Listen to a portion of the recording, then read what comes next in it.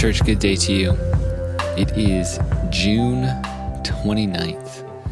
And in this Monday, I have good news to accompany this little daily podcast that we've been doing here for well over 3 months now. Every day, we've taken time to pause and reflect on the happenings in our heart through a prayer, a psalm, a quote from a saint of old or contemporary. And what we're recognizing is the extraordinary times we live in, they've not stopped being extraordinary.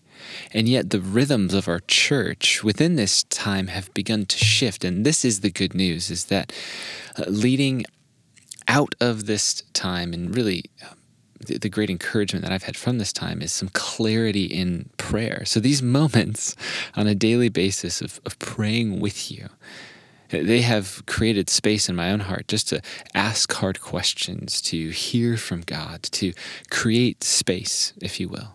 And this week we're going to do the same, but at the close of this week, it will be the close of this iteration of the podcast.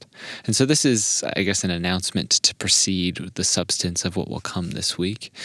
But we will, the Lord willing, pick back up this theme of podcasts and hopefully have a clarified vision around why we're doing it. You see, on July 19th, we will be gathering back together as a community, moving forward through a phase where we're going to be gathering in smaller numbers, then leading to a kind of relaunching of our whole community together in one space at one time. And as we're putting our energy and efforts toward that, I just want to thank you for the time that you would spend coming here, and also just with you, thank God today. I think sometimes in prayer, we often don't know where to start and don't know where to finish, and so we just don't at all. But my encouragement would be for us to start here with a place of gratitude. And so that's where we are. We're in this moment of thanking God. And so all I'm going to do here in these next few moments is lead us through a prayer of thanksgiving. And the things that will come out of my mind, they're going to be different than yours. So I'm just going to start naming attributes of God that bring gratitude to bear.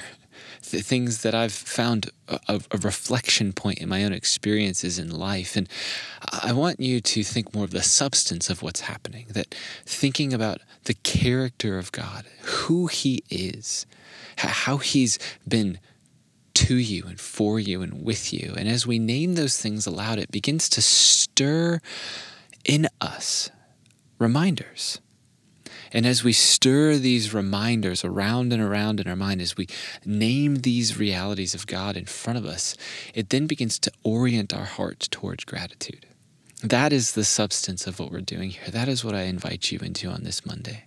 So wherever you are, whether this is at the close of your day or the beginning, gratitude, thanksgiving is a place for us to start, finish, and carry on. So let us do all of those now. Father, we come to you. You who are stronger than the one in the world. You who bore the weight of our shame, not despising the cross. You are the one who went down into the deep, into the tomb. You are the one who's tasted death so that all of us who feel the pangs of death around, we can look to you with consolation. You are consoling, God. Because you don't simply have sympathy or empathy toward us, but you feel our pain. You know our pain. You can identify with us.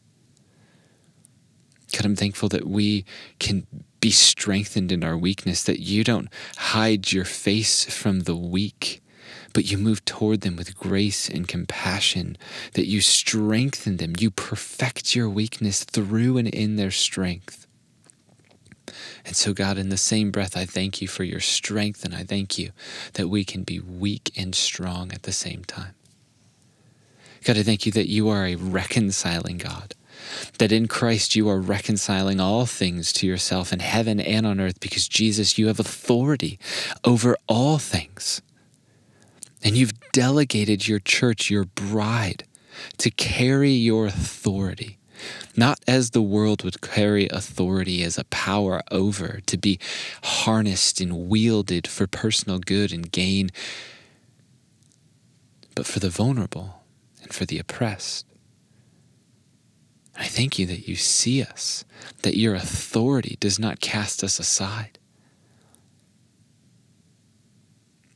God, we praise you that you are slow to anger, that you are abounding in steadfast love, that your faithfulness carries on through the ages. God, I thank you that you relent, that you turn at the cries of your people, because when we cry out, you hear us. You are a hearing God. You do not stand far off. You are near to us. You draw near to the brokenhearted. You won't snuff out a flickering wick.